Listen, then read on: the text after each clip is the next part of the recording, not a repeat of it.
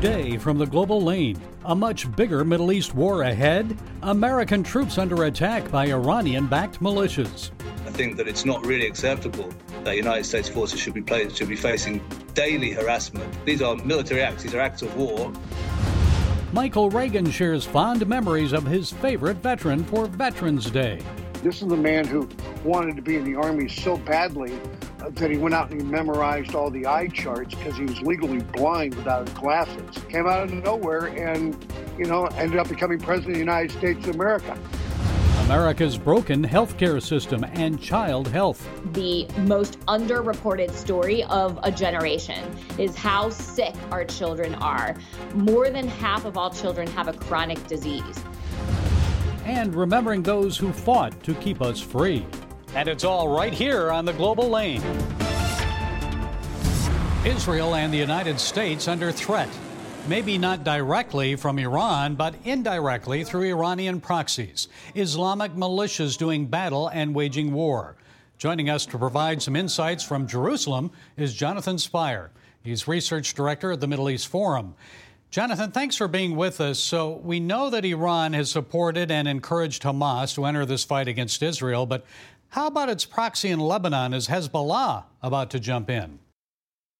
Yeah, Gary. Well, Hezbollah in Lebanon has already been active. There's a kind of low-intensity conflict already underway between Hezbollah in Lebanon and the Israel Defense Forces. There's been over 50 Hezbollah men killed by Israel in the exchanges of fire since October 7th, and a number of Israeli soldiers have been killed too. Hezbollah is launching anti-tank missiles, Israeli communities, rockets also, drones also. So there's a low-intensity fight going on. But I would say that Iran has yet to instruct Hezbollah to really plunge into total involvement in the war and open a second front. They're trying to kind of distract attention from Israel with this drip of consistent attacks each day. Well, why are they hesitating to jump in all the way? Well, I think there's a couple of reasons. I think the main one, and one of them may well be the presence of the USS Gerald Ford in the Mediterranean and the possibility that, if Hezbollah and Iran were to enter the war themselves, the United States might enter too. But I think a central reason, specifically regarding Lebanese Hezbollah, is because, as Israel has made clear, if Hezbollah does enter the war, Israel will hit back against Lebanon with full force. Lebanon is already a failed state. Hezbollah is the de facto controller of it. It looks like they don't particularly want that. Yeah, the Lebanese don't want that either. And it's not only Hezbollah. We've seen the Saudis, the United Arab Emirates, the United States shoot down missiles fired at Israel from the Houthi militia out of Yemen. Yes. So tell us more about the Houthis. Who are they and why are they firing missiles?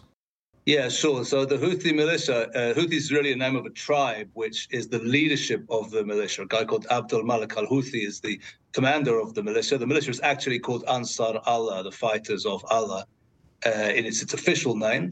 It's a militia, tribal Shia militia of long-standing in Yemen. Unlike Lebanese Hezbollah, the Houthis, the Ansar Allah, is not a creation of Iran. The Iranian Islamic Revolutionary Guard Corps didn't set it up. It's a local movement, the way that Hamas is among the Palestinians. But like Hamas, it depends on the Iranians for its military abilities, for its hardware, for its missiles, for its rockets, for its weaponry. And yes, the Houthis in Yemen are one of the clients that the Iranians like to switch on and off when they want to attack an enemy country without being held directly responsible for it themselves. Famously, the Houthis were held responsible for a massive drone attack, for example, on Saudi oil processing facilities back in September 2019. Now they're being held responsible for launching a medium-range ballistic missile on Israel, and just one of, I think, 4 attacks that have taken place since the war between Israel and Hamas began. But at the end of the day, we can say it's the Houthis, we can say it's Lebanese Hezbollah. At the end of the day, all of this traces back to Tehran and to the Islamic Revolutionary Guards Corps and to the Iranian Islamist regime. Well, we've seen attacks against U.S. troops at bases in Syria and Iraq. So first tell us about these bases. Why are U.S. troops there and who's attacking them? Yeah, bases in Syria and Iraq. Well, the United States has a military presence in both countries as part of, at least so it is officially declared, as part of the ongoing war against ISIS, against Islamic State. In reality, I think that there's an additional reason for it, which is that Iran and Russia in the Syrian context, Iran in the Iraqi context, are trying to essentially take over the countries in question, and America considers it worthwhile to have to be holding cards against that process, so to speak. Bases in Baghdad Airport, in Erbil Airport, Ain al-Assad Air Base, Conoco in Syria, Tanif in Syria. These bases have all been under attack by the Iraqi Shia militias. I think over the last 2 weeks, the number I'm familiar with is 23 separate attacks have taken place on these facilities. Nobody's been killed yet. It is the Iraqi Shia militias which are carrying them out.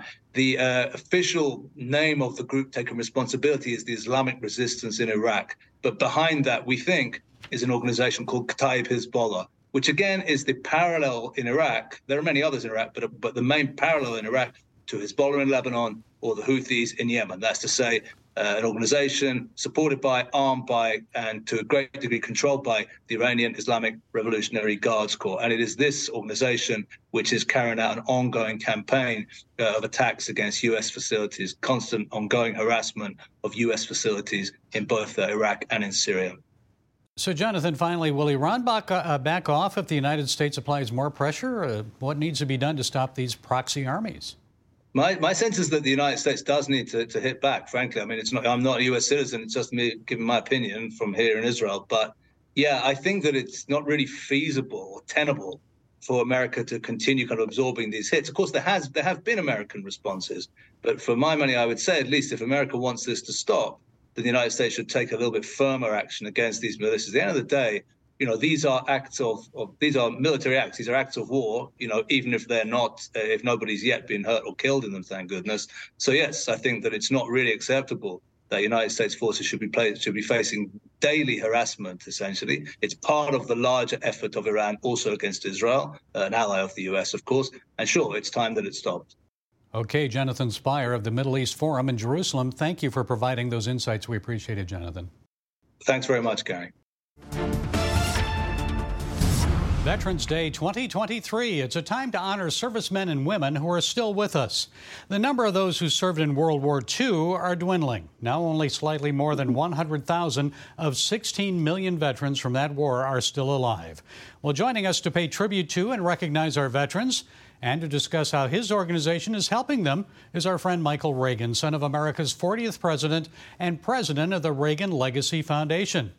Michael, your dad was a World War II veteran, so was mine. So what set them apart from today's veterans? Anything? How were they any different? I don't think they were different at all. I mean, they saved the world. It's just you talk about my dad being a veteran. I mean, this is a man who wanted to be in the Army so badly that he went out and he memorized all the eye charts because he was legally blind without his glasses. And so when he went in for his eye exam to join the Army, he had it memorized, and they would say, read line 3, and he'd just say whatever line 3 was. And that's how he got in the Army. Ended up retiring as a captain in the Army. Came out of nowhere and, ended up becoming president of the United States of America. But he honored those veterans from his era, especially at Normandy, France, back in 1984, when he was the first president to, in fact, speak at Normandy, France on D-Day. And every president, except for Biden, he's got another shot at, has spoken on D-Day at Normandy, France. We often talk about the negatives, Michael, but a lot of good things are happening as well. And I'm sure you've seen many positives from veterans that you've met. Tell us about some of them. Well, I mean, the veterans, when I've been to Normandy, France on D-Day, and I've been there a couple of times, to be able to talk to these people who never patted themselves on the back. They always pointed at someone else and always gave credit to others. And it went so far when they did that, to be able to sit there, have them talk about others who were in the same boat as they were. The young man who jumped out of a plane on D-Day morning, who at 97 years old jumped out of a plane on D-Day a few years ago, tandem with another jumper. And they asked him when he got to the ground, how was that? He said, a lot better than last time. They were shooting at me. So, they have a great sense of humor. Many of them, they don't talk much about it, but you know what they went through just going there. And so what I do through the Reagan Legacy Foundation, I've done for years, is a project I have at Normandy, France, which is on hold right now because they're redoing it for the 80th anniversary of D-Day coming up next June. And so we're really concentrating right now on the kids that are serving at this point in time, the next veterans, if you will, serving aboard the USS Ronald Reagan. And so we have a scholarship program we started years ago where we provide scholarships not only to the men and women who serve on the Reagan, but we provide scholarships to their family members at home who are trying to better their education and make their lives better at the same time. And we've been doing that for a few years. And not only the kids on the ship love it, but the family members, when they get a check from us, helping them with their education, they're over the moon about it. So we're really promoting that right now. And you can go to ReaganLegacyFoundation.org. You can make a donation to us. And the money goes to USS Ronald Reagan Scholarship Fund. And it just really helps those kids who right now, the ship is stationed out of Tokyo, Japan. But when you hear about the 7th Fleet, the USS Ronald Reagan is the aircraft carrier in charge of the 7th Fleet. She's the one out there in the South China Sea. She's the one between China, North Korea, and Taiwan. And I'm sure you have some success stories from some of those scholarship award winners. Do you have one you'd like to share? Well, there was one a few years ago, and I love telling the story about the young man who came to the United States as a baby, came over the border with his parents illegally, came in the United States of America. And when he turned 18, he wanted to thank the country who allowed him to become a citizen. So he became a citizen of the United States. And what did he do? He joined the Navy. He wanted to fight for America.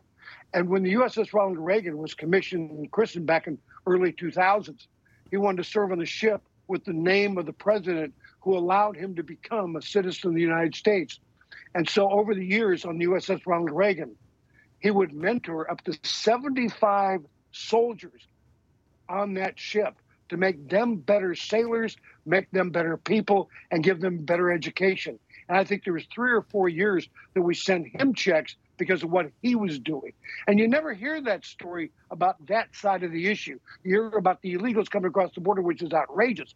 But there are illegals who have come across the border who have served in the military and helped this country like this young man did. And you had mentioned the USS Ronald Reagan, and we know that the Eisenhower and the Gerald Ford are in the Middle East right now because of that war that's going on.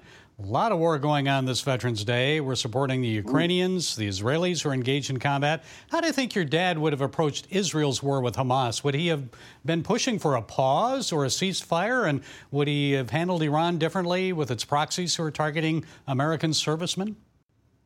I think my dad learned a lesson back in the 1980s when that same group killed 243, Marines there in Beirut, Lebanon.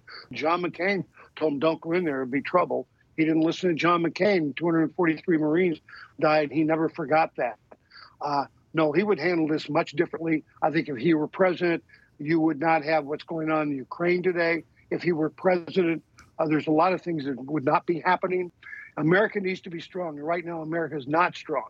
And not only is America not strong, but you can't look around the world and see strength anywhere. There's no Lech Walesa, Václav Havel, Helmut Kohl, Maggie Thatcher, Pope John Paul II. And that's what concerns me about what's going on in America today. But would he handle things differently? Absolutely, he would handle things differently. And I think there's a lot of things that would not be happening if America were strong, but America is weak. Yeah, instead you've got Putin and Kim and the Ayatollah and President Xi. Finally, you've told us in the past that honoring veterans should not be just one day out of the year, but every day. So what's the best thing, Michael, we can do for our veterans? Honor them every day. When you see one, say thank you. When you see it, usually they wear caps, so you kind of know who it is, and what have you.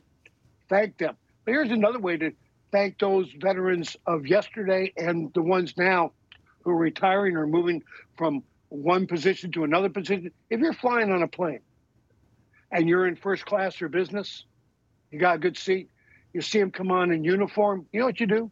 You get up, give them your seat, and sit wherever their seat was. Exchange seats with them and say thank you. You will not believe the applause you will get from everybody on the plane. It's a great way to easily honor a vet or someone who's serving today in the military and say thank you. Or maybe paying their dinner when you see them at a restaurant. Pay it forward. Okay. Another way to do it. Michael Reagan, we appreciate you. You're president of the Reagan Legacy Foundation. Thanks for taking the time to join us to honor our veterans on this Veterans Day. We appreciate it. God bless you. Thank you. ReaganLegacyFoundation.org. Inflationary pressures are not only causing problems at the gas pump and grocery store, but more Americans are feeling the pinch when it comes to taking care of their health.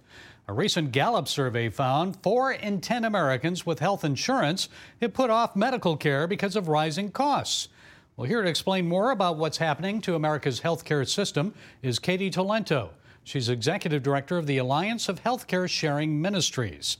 Katie, it's good to talk with you again. So many Americans would say the healthcare system is broken. So what's the biggest reason that people are finding it more difficult to afford and obtain quality treatment now? Well, I think it's broken for us, but it's working exactly as designed for the healthcare industry, who it benefits quite perfectly. So I do think that how it's designed is to maintain secret prices, secret contracts between all these actors in the healthcare industry, whether it's giant corporate hospital systems that are pretending to be charities for the IRS, or shady middlemen in the drug supply chain called pharmacy benefit managers who refuse to show anybody their compensation and their funding streams and their prices. And the kickbacks that they receive from drug manufacturers, or maybe it's the private equity doctor practices that are surprise billing everybody after you go to the ER, or your anesthesiologist who charges you for your surgery turns out to be out of network, even though your surgery was at an in-network hospital. I mean, ultimately, this comes down to simply price transparency in every industry except healthcare. We know the price in advance. And if you don't, you're not allowed to charge under the Uniform Commercial Code more than fair market rate. Well, it seems like people have to wait forever now just to get an appointment to see a doctor, schedule surgeries, other procedures, tests. So why is that? Is there a shortage of healthcare workers? If so, why? Well, I think part of the reason is that we fired a bunch of them when they didn't want to get vaccinated during COVID. So there's that. There is a real shortage of nursing staff for largely that reason, but also nurses are underpaid. And that limits how many patients can be seen at a physician practice, because they often depend on nurses to kind of keep the trains running and keep the patients flowing. But also, fewer and fewer people are going into medicine. I think that young people are starting to be disillusioned. I know that for people of faith, it's a real problem to protect your own conscience rights during the medical education process. So it's illegal in some states to get out of medical school without having to participate in or learn how to perform an abortion. So these are reasons why a lot of people are no longer going into medicine. I think they're starting to see the corruption of it. You hear about horrible burnout rates and even high suicide rates among physicians who, are stuck in this big corporate machine that they never imagined when they were first wanting to help people and go to medical school. It's just not a pleasant industry to be in. You kind of feel like you're in a giant bureaucracy and you're not really able to help people. And more you're at the whim of corporate and capitalist and sort of greedy, to use that word, interests that are dictating clinical decisions and interfering in the exam room. And I think that, more and more people of good integrity, they don't want to be part of that system, and for good reason. Well, you probably watch the presidential candidates closely. Who, in your opinion, right now is proposing the best health care plan? Well, none of them are really proposing a lot of healthcare plans. I think that especially Republicans have always viewed healthcare as a losing issue for them, because I think they think that, well, the Democrats are offering everything for free and we can't offer that. And so we don't want to come in and just offer, less than them. So we'll just say nothing about healthcare, which I think is a huge mistake. But I will say there is an exception, and that's President Trump. He came out and talked about an initiative on chronic disease and children's health, which I think is the most underreported story of a generation, is how sick our children are. More than half of all children have a chronic disease. This is totally unprecedented, and it's due to many factors. But he has come out with an initiative around that and around studying the causes of it, and especially studying some of the regulatory causes of it. I mean, we're seeing more and more products being approved by the FDA without good research on their effects in children, and they're being prescribed off-label to children, whether it's the entire vaccine schedule, which does not have very good safety data, no placebo-controlled trials for almost all of the vaccines, or whether it's, obesity drugs that are being approved and recommended for children. And more we're seeing kids who are really being poisoned by our, processed food supply. And there are additives and chemicals in our food supply that are not permitted in any other country in the world that are permitted here because of political influence of the giant corporate food industry. So I do think that President Trump is talking about that. That's exciting. He also has a record on this issue when it comes to taking on drug pricing, taking on price transparency that I was talking about earlier. So, he has some record. I know that Governor DeSantis definitely has a great record on COVID in Florida, where he took on some of these, really corrupt public health interests and regulatory interests as well. But the other candidates I haven't really heard much from on this issue. Okay, we'll see what they have to say in the months and weeks ahead. Katie Toleno, the Alliance of Healthcare Sharing Ministries, thank you for setting us straight today. We appreciate it, Katie. My pleasure. Thank you. For this Veterans Day, we on the Global Lane want to thank all who fought and served to keep our country free. For those still alive who valiantly defeated Nazism and Japanese imperialism, thank you. You truly are the greatest generation. And for those who fought in Korea, I know you feel like it is the forgotten war, but we have not forgotten. Thank you from the bottom of our hearts for what you endured. No, it was not a police action. It was war. And for my generation, the Vietnam veterans, that war deeply divided our nation. 30 years ago, I had the honor of visiting the Hanoi Hilton, where our POWs were imprisoned. I can't imagine what they went through. But they survived. Many who fought there never returned to their families. For the rest of you, welcome home. More recently, there's Desert Storm. Some veterans still suffer from Desert Storm illness, a crippling and devastating physical health consequence of that war. Others sacrificed their lives and limbs to defeat Saddam Hussein in Iraqi freedom and the fight against al-Qaeda and the Taliban in Afghanistan. Your nation is grateful for your service. On this Veterans Day, remember to thank a veteran. They've paid a hefty price for our freedom. Well, that's it today from the Global Lane. Happy Veterans Day. Be blessed.